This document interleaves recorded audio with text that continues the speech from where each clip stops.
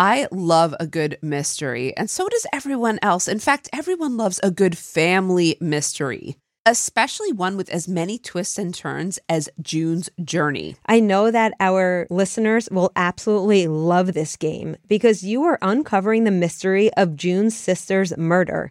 And you're becoming a detective. You're looking for clues, and each scene will lead you to a new thrilling storyline.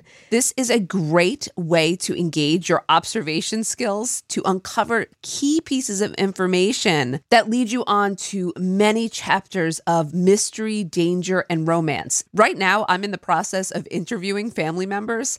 And this is bringing me back, just so you know, to my days in law enforcement. And I'm having such a blast with it because it is so much more lighthearted, but it also has the mystery of where will this take me? You can even chat and play with or against other players by joining a detective club.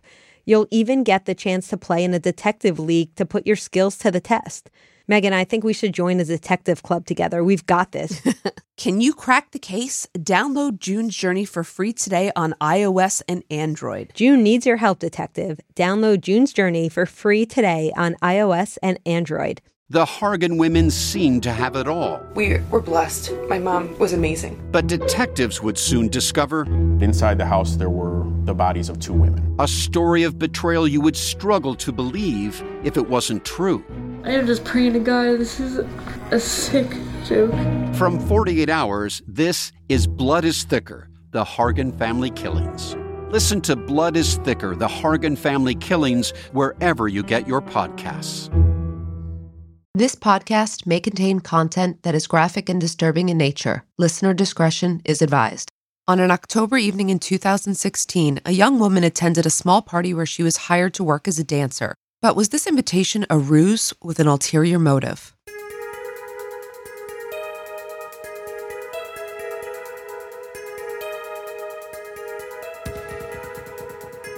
This is the Angie Barlow story.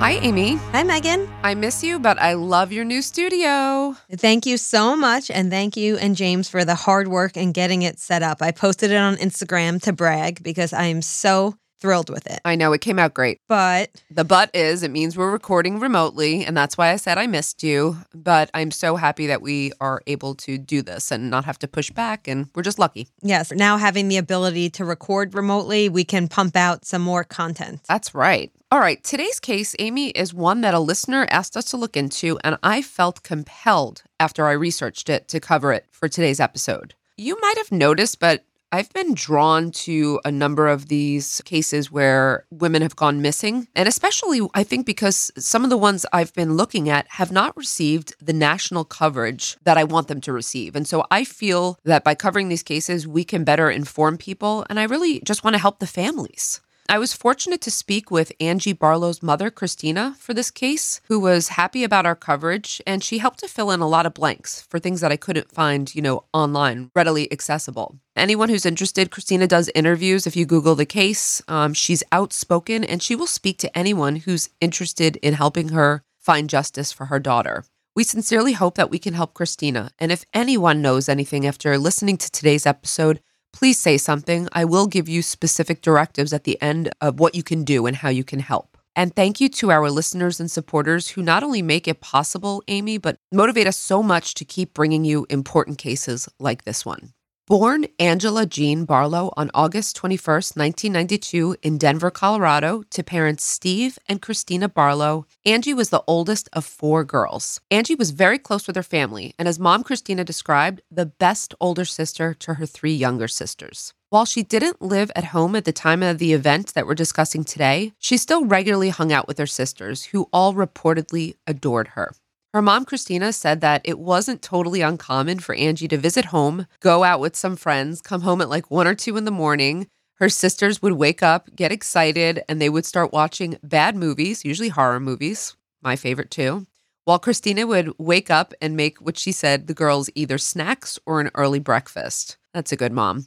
Christina said that Angie was happy and living life to its fullest. She had moved from Muncie, Indiana, where her family lived, to the city of Indianapolis, where she worked as an exotic dancer and lived with her best friend, Mona Jackson, with whom she had been best friends for several years.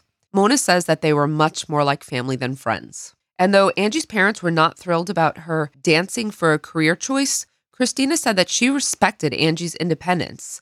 And the fact was, she said Angie liked dancing. She was happy to be doing what she was doing. She was happy with her life. Angie mostly worked her regular dancing job at a club, but she sometimes did private parties as well because they were very lucrative. But she was pretty careful about these private dancing jobs in people's homes. Now, turning to a particular private party, Angie had been contacted a few times by an anonymous and unknown female caller regarding a private dance she wanted to arrange for her husband for their anniversary. Angie did not acknowledge the first few calls because they were unknown, but eventually Angie accepted an offer from this caller to do a private party for the evening of October 26, 2016.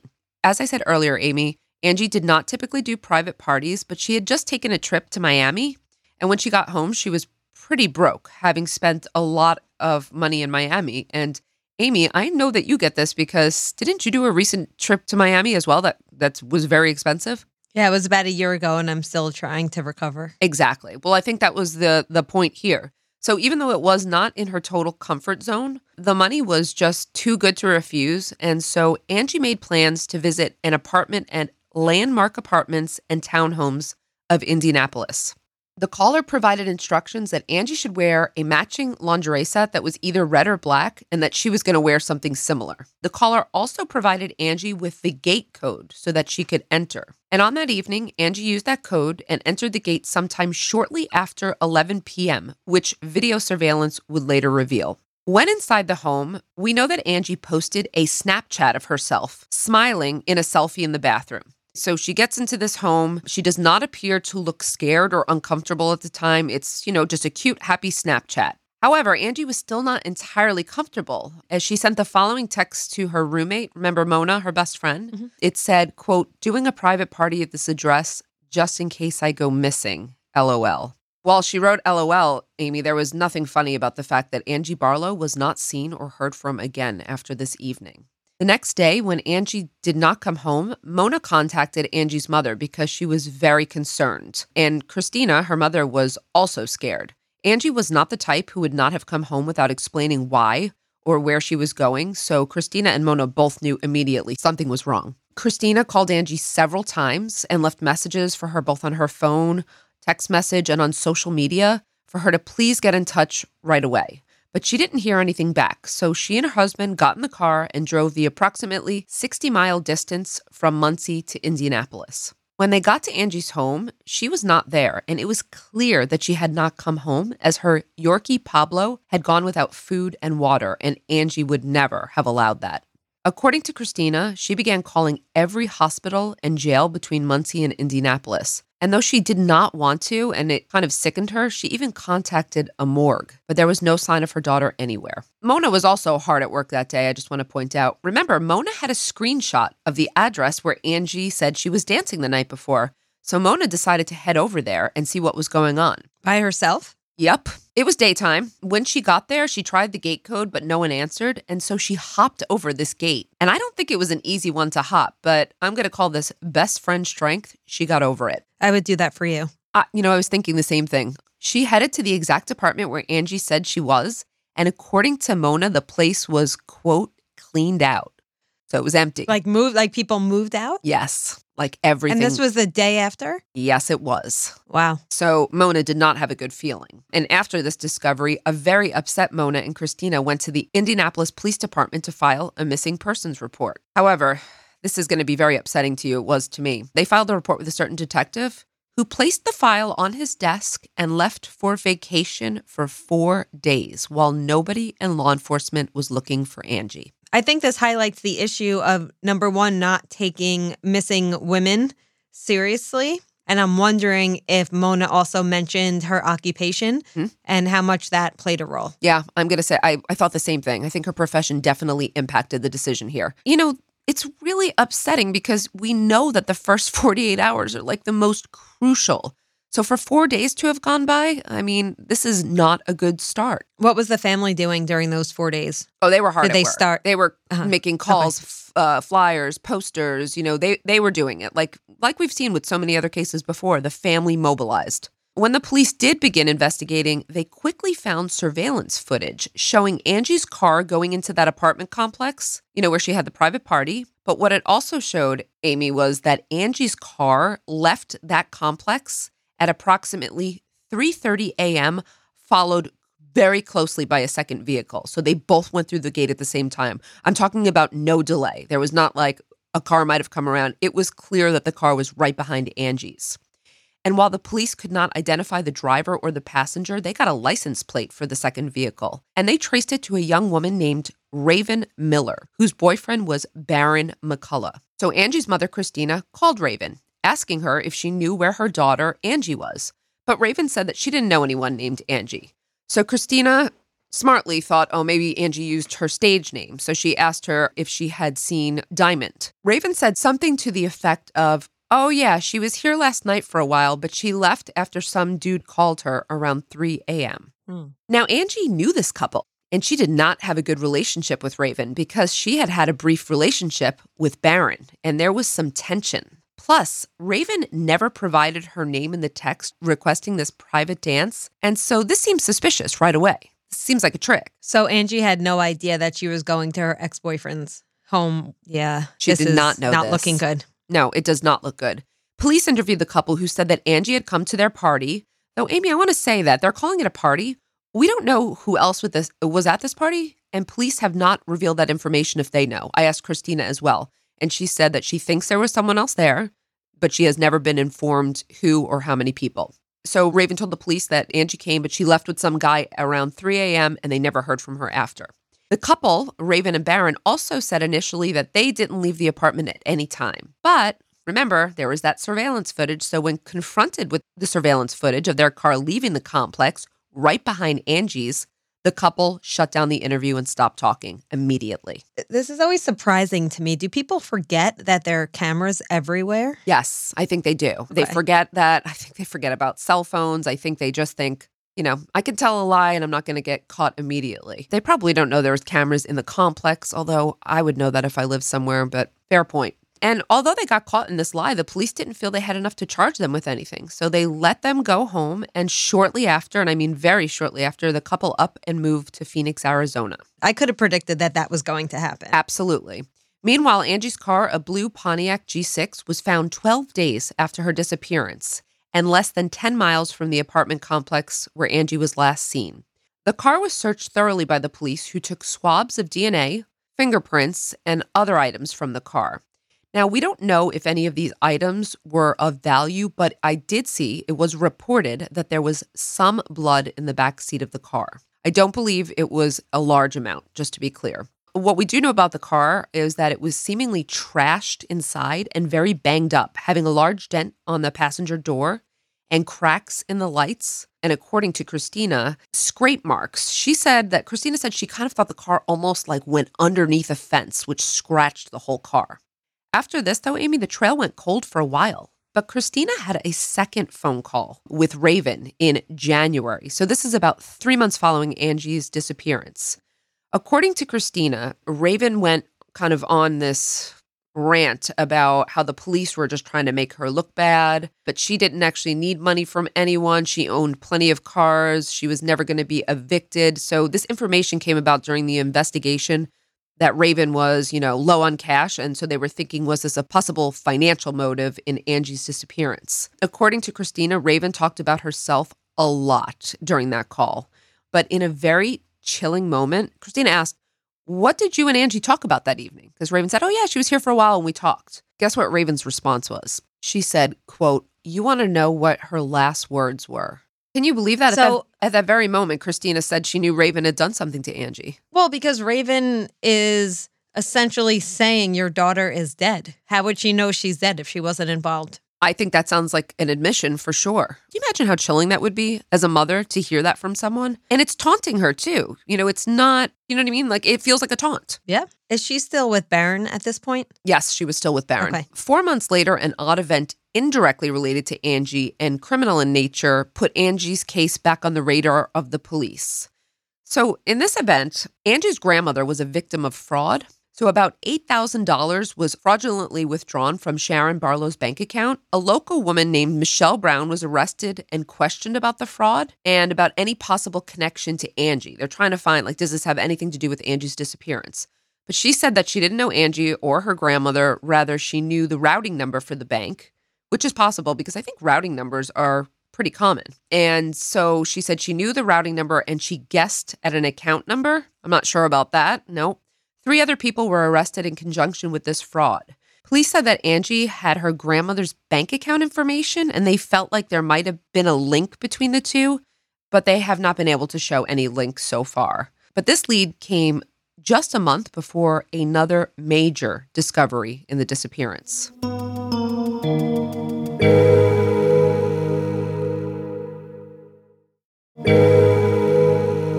Angie's mother, Christina, and her friends and family never stopped looking, posting flyers, manning social media, following up with any information, and even posting a reward. But they weren't making much progress. Then, 8 months after her disappearance, a tip comes in. According to Christina, a source who was anonymous called the police tip line to report the location of a young female's remains. Buried in a 5-foot grave in the backyard of a house that was previously abandoned but had just recently been occupied again, was a young woman's body, and detectives were pretty certain that it was Angie Barlow.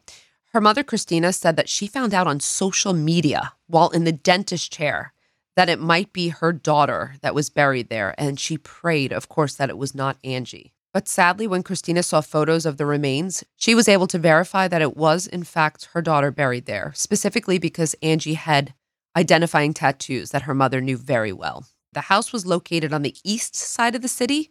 It was about a 15-minute drive from that apartment complex where Angie was last seen. Though the coroner did not release the cause of death, a reporter somehow found out that Angie Barlow was shot to death. And her mother, Christina, confirmed this in some of her interviews. Detective Torres, who is the lead detective on this case, has said in interviews that Raven and Barron are persons of interest in the disappearance and murder of Angela Barlow. It seems to me that there's enough evidence to pursue these two. Oh, I think so. Let's get into this and let's talk about this. There are, just the 2 leads that I presented above involving the fraud against Angie's grandmother and the Raven and Barron lead, which seem to be quite significant. And Amy, like you said, for me, there's enough circumstantial evidence here for an arrest. But let me also summarize what the leading theory is by Detective Torres and Angie's mom, Christina. What their theory is about what happened to Angie and how did she get there and how did she go in the home. They believe that Raven and Barron lured Angie to the home under false pretenses, right? Motives here include the possibility that Raven was angry at Angie, seeing her as a romantic rival, and wanted to get her out of the way. I asked Christina about the extent of Angie and Barron's relationship, what happened. And she wasn't quite clear. She said there was a brief fling that she believed it was when Raven and Barron were maybe, taking some time apart or on a break. But we don't know whether or not there was overlap between the relationships of when Barron was seeing Angie and Raven. It's possible. And Christina was not sure. Sorry if you're going to get to this, but was there evidence of sexual assault on Angie? There was not, or not that's been released. Mm-hmm. So there's a possibility that she wanted to get her out of the way, or she was angry with her, and this is, payback, or she saw her as a threat, a rival.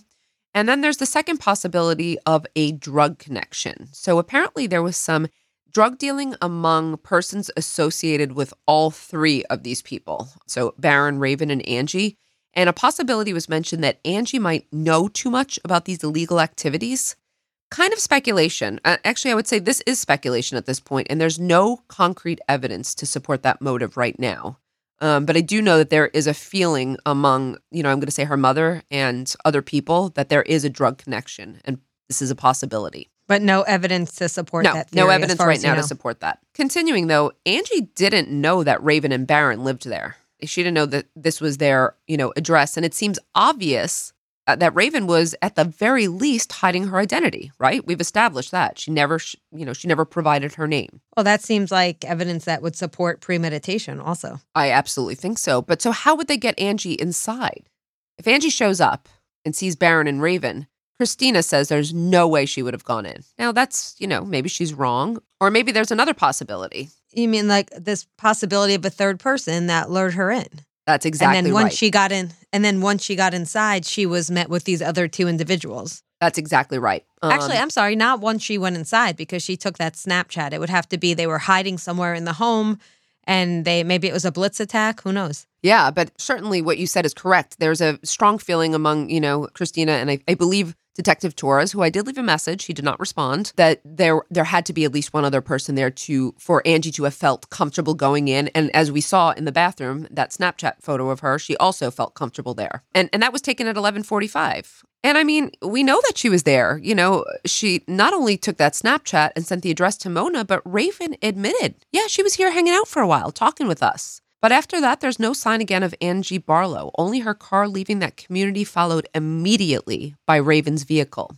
Raven and Barron cleared out of the apartment the next day, according to Mona. And when questioned subsequently by the police, they lied about leaving the apartment early in the morning, even though it was shown on those surveillance tapes the police had. And then Raven and Barron shut down the interview. So, Amy, this is not conclusive proof of a crime, but it sure does not look good. Whose name was the apartment in? I believe it was in Raven's name, but I'm not positive. Gotcha. It was definitely, they lived there together. I know that. And they actually moved out. Like there was nothing left in the apartment. That's what Mona said. She said they cleared out and they did move out very quickly. I don't know if it was immediately or, I don't even know if it was they were in the process of moving, but it did seem they left very quickly.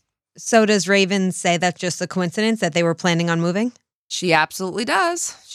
I located actually a video of Raven posted on Reddit, though I'm not sure where it originated because it seems to be a repost. But Amy, it is not flattering, okay? Raven is angry. She's spouting about the fact that she's sick of people talking about her. Oh, that she cooperated with the police, that her house was searched and there was no blood there, that her vehicles were taken and searched, that she gave her DNA, and that she has nothing to hide and all the haters are just giving her free publicity. I don't know what she's booked for, but she said in this video, I'm booked for 30 days straight. She was yelling. She's shaking her hands. Is she a dancer as well? I think she was a dancer at the time. She said that she didn't kill anyone. She also said that police have video surveillance of her and Angie at McDonald's that night. So I asked Christina about this because I could not find any information about that. And Christina said that Raven has never made that statement before, that rant, and that the police have no such surveillance because it does not exist. I believe if there was surveillance of the two of them out, we would absolutely know about this. And I dug on this one too, and I couldn't find anything. Raven also says that she only spoke to Christina once. She never said that line about, oh, you want to know what her last words were? Christina said that this is a bold-faced lie, and she would never forget those words spoken about her daughter. Why would Christina make that up? I don't see any reason that I can think of that she would be lying about that conversation. Not only do I think she's not lying, I think it had such a devastating impact on her that she would never forget the exact words. Her rant comes across as belligerent. This is my take. I'm just going to tell you. It comes across as belligerent, narcissistic, and offensive in many ways, but it's also a proclamation of innocence. And if she is innocent and she's being harassed, then we might understand this because we allow for the possibility. But then get this, Amy. Just when you think it's, not going to get any worse, Raven considers herself a rapper. And so she's made several rap songs and videos. And in one of them, she includes a line about, quote, smoking on Barlow. Have you ever heard this before? No. Well, it means basically rubbing it in Angie's family's face about her death. Like it's a spiteful, vengeful kind of act. At first, when she said like smoking on Barlow, I'm like, is she admitting to killing her? But it's not quite that. It's like she's admitting to taunting her family about it. According to Christina, the lyrics in one of her other rap bits are as follows, okay? I shot her dead in the parking lot and then I hid her in the spot. I could not find this one, but I believe Christina is paying close attention. So I suspect this was available at some point because she quoted that exactly. And as we know, Angie was shot and she was buried.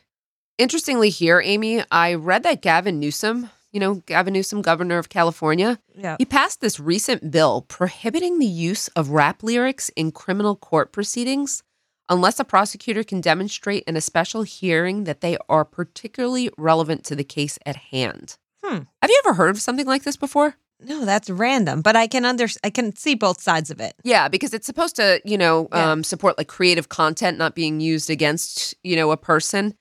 Yeah. However, I'm just going to say if they can find the lyrics that Christina claims Raven rapped about shooting her in the parking lot, hiding her in the spot, I'd like to see that come into play because I think that is relevant to a later prosecution. Yeah, but I think you'd need a lot more corroborating evidence, which I think they have. The law passed applies specifically to hip hop music, and I think it's because of, racial biases here. So, yeah, of course, we can understand the legislation. It's just that I don't want to see, and it doesn't apply. This is just a side note. It doesn't apply to Raven. I just don't want to see her, able to exclude, especially if this is a reference to what she did. I don't want to see that escape any future court proceedings. Do you agree on that one or no? I do agree. Yes, okay. I do. And I don't mean that for everyone, too. I understand the point. I just don't want to see her, be able to taunt the family, go and rap about it, say it's creative, and then have that, not be used as part of the evidence. But you're right, Amy. They have a lot, I think. What happened afterwards, too? Raven and Barron moved to Phoenix, Arizona, where Raven opened a nail salon. The pair subsequently split, and Barron reportedly moved back to Indianapolis after taking a truck driving certification course. Turning to Christina, like I said, I spoke with her for, quite a while.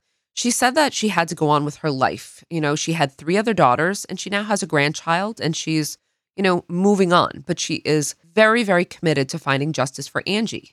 She continues to do interviews, press conferences, and in general, she really advocates for justice for her daughter. We really want to do the same thing here, and we hope law enforcement officers are paying very close attention to Angie's case and the individuals named as suspects. And what people can do, remember I said I was going to give some action points? Well, if you have any information about the case, you can contact the Justice for Angie Facebook page or Crime Stoppers at 317-262-TIPS. Or you can contact lead detective Jose Torres by calling him at 317-327-3741. There are multiple people who have information about Angie Barlow's murder, and we hope they'll come forward if they can help finally solve this senseless crime. There's something I forgot to mention before, too, Amy, and this was a really key point.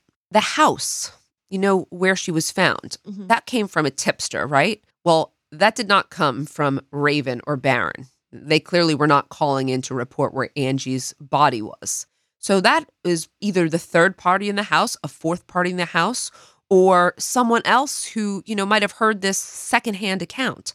I think there's actually more than 3 people who know about this, which is odd to me because I usually think that when there's 3 or more, they can't keep the secret. I was just going to say that we've talked about this in several episodes where I don't necessarily agree with you, but you strongly believe that when there are more than 2, more than 3 people with information, somebody's going to say something. I think 3 or more almost every time cracks. We've received emails about it where, that's not happened, but I think at the very least, we know there's increased likelihood. So, I teach serial offenders. I teach about serial murder. And one of the facts is when you have serial murderers who are teams, they get caught much quicker because there's 2 of them and someone cracks, someone does something wrong, they leave evidence, they talk. It just increases the likelihood. One other fact that I left out earlier, guess whose family at one point lived at the house where Angie's body was found? Barron's family? That is correct. At one point, Barron's family occupied that house. At what point, though? When did they occupy the house? It was years before. However, that's a very strong coincidence, don't you think? That's more than coincidence. What kind of family? Was it like siblings, cousins? I'm just wondering how close he was to the family. I don't recall, but I still think regardless, it was certainly immediate family. Yes, I know that. It was immediate family. I don't like those coincidences. And, a lot of law enforcement officers will actually tell you, a lot of police will say there are no coincidences like that in these types of investigations. So criminological theory is a little bit harder for us today because we don't really know the actual motives, but we can certainly turn to the system. We often discuss whether the system got it right. Here, we don't have much because the individuals responsible for Angie's death have not been apprehended. They've not been tried in a court of law. There's been no conviction and there are no answers. Now, how do we look at this? There's two ways, okay? We've seen so many cases that have been made on much less circumstantial evidence than this. However, perhaps the police want to wait until they can get every bit of evidence so that when someone or more than one person are tried, there'll be no chance of an acquittal. Because, sometimes the idea here is that if we go for it once and we lose, double jeopardy attaches and you can't try them again. It's interesting to me, though, Amy, because we so often deal with cases involving aggressive arrests and prosecutions when we don't see enough evidence. And this case is just the opposite. What do you think? It's similar to what I mentioned at the beginning of the episode, is I wonder if the victim's occupation or way of life makes it not a priority for law enforcement. I would hate to think that's the case. I hope I'm wrong. Given what I presented to you today, do you think there's enough? What do you think? Do you think they should wait, or should there be arrest in this case? Is there enough? It seems like there's enough evidence. I just haven't heard you talk that much about Barron. It seems to focus a lot on Raven. Right. Like, what's the deal with Barron? Right. Well, that's because, the evidence that they have was, it's Raven's car. Barron has never talked. They didn't interview them after that. So the evidence is certainly linking back to both of them. But I think there was a lot more of a focus on Raven, also because she's outspoken. I also find it hard to believe that there was no DNA found in the car. Yeah, I do too. Like, was the car not processed? The car was there processed. More evidence? The car was processed, and they found some blood, and I think that it belonged to Angie. But you might expect to find, I don't believe there was a large amount, and that you might expect to find in your own car, possibly a small amount of blood. I'm not sure. Yeah, I would expect there would be some biological matter that would be found in Angie's car that was linked to Barron or Raven. I'm assuming they did fingernail swabs on Angie. It just seems strange to me that there is no biological evidence anywhere.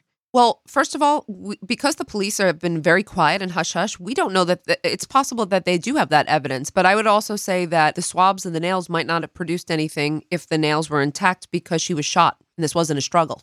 It was a blitz. We were thinking it's a blitz attack maybe, or... Yeah. Exactly. So that wouldn't be totally out of the realm. Do we know if Raven or Barron owned firearms? Has there been any linkage found between the bullet? No. Megan, it is a strong circumstantial case, but as I'm thinking about it more, I'm not sure that there's enough evidence at this point. Yeah, I'm torn on this one. I do see enough circumstantial evidence, but I do understand, and I think Christina understands as well, the fact that they want to get it exactly right. And, maybe there's also someone to come forward. In fact, that's the way I'm going to end today. I brought this episode so we could spread the word. Please, we encourage anyone with information to report it. And of course, we're going to keep looking at this case, and we'll keep you all posted with any developments in the Angie Barlow case. Thank you, Megan, for this important case. Thank you, Amy, and thank you to the listeners for today's episode. But before we leave, we have a few questions from our supporters. Our first question is lighthearted, and our first question is, what would your last meal be? I've played this game with people. Like, I love this question. I feel like I could probably guess yours, Megan. Could you? Try. Yes, and then I want you to guess mine. I think your last meal would be Diet Coke. Oh, yeah. Wine. Yep. A good steak. Yep. And, I actually don't know what your last dessert would be. Well, but also next to the cheesecake? Next to the steak, I also want like serious fries or potatoes because I don't really eat carbs, so I'm going to have that. That's why I didn't even I don't associate you with carbs. I know. And my dessert would be like a chocolate lava cake. Oh, yum. Yeah. Okay. So your last meal would absolutely be a carb, but I would be hard-pressed to pick which carb it would be, to be honest, because it would just be full of carbs. I know your sweets would be chocolate. I know you'd have wine, your Sauv Blanc New Zealand.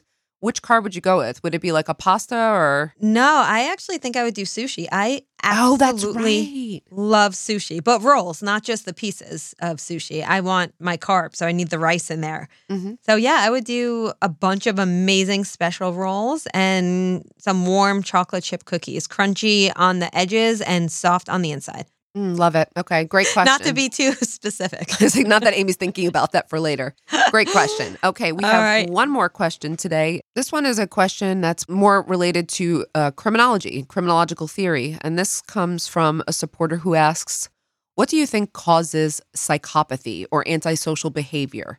Is it more that it is born or bred, or is it both? We both cover this in our classes, and it's very hard to say because we see examples of violent offenders who were brought up in very supportive, loving environments, and they end up being they end up being psychopaths. On the other hand, we see people that are brought up in environments that are very dysfunctional, and they end up being very successful and happy. So it's really, to me, you really can't say it's one or the other. I will say, though, that when there is a biological marker, it is strong, and it will often, no matter how positive an environment is, a strong biological marker can overtake that. Agreed. This is a hotly debated topic in our field, too. One thing I would like to add is that when I teach serial murder, I will tell you that almost all serial murderers had some type of biological marker or biological event that happened that was serious. Like a brain injury. Absolutely. So almost every one of them. So I think that is somewhat of an indicator, but certainly has to do with environmental trauma as well, I think. Great question. Thank you so much for that. Okay, that is everything we have for today. We appreciate everyone listening, and we'll catch you next time on Women in Crime. Women in Crime is written and hosted by Megan Sachs and Amy Schlossberg. Our producer is James Varga, edited by Jose Alfonso. Music composition is by Desert Media. If you enjoy the show, please remember to subscribe and leave a review. You can also support the show through Patreon, where you can get access to additional ad-free content such as virtual happy hours and an extra full-length episode each month. For more information, visit patreon.com/womenincrime.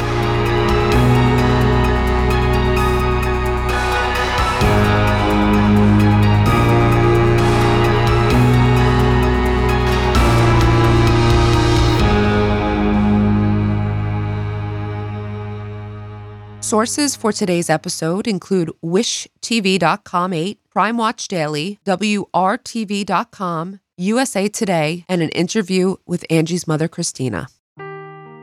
Seeking the truth never gets old. Introducing June's Journey, the free-to-play mobile game that will immerse you in a thrilling murder mystery. Join June Parker as she uncovers hidden objects and clues to solve her sister's death in a beautifully illustrated world set in the Roaring '20s. With new chapters added every week, the excitement never ends. Download June's Journey now on your Android or iOS device, or play on PC through Facebook Games.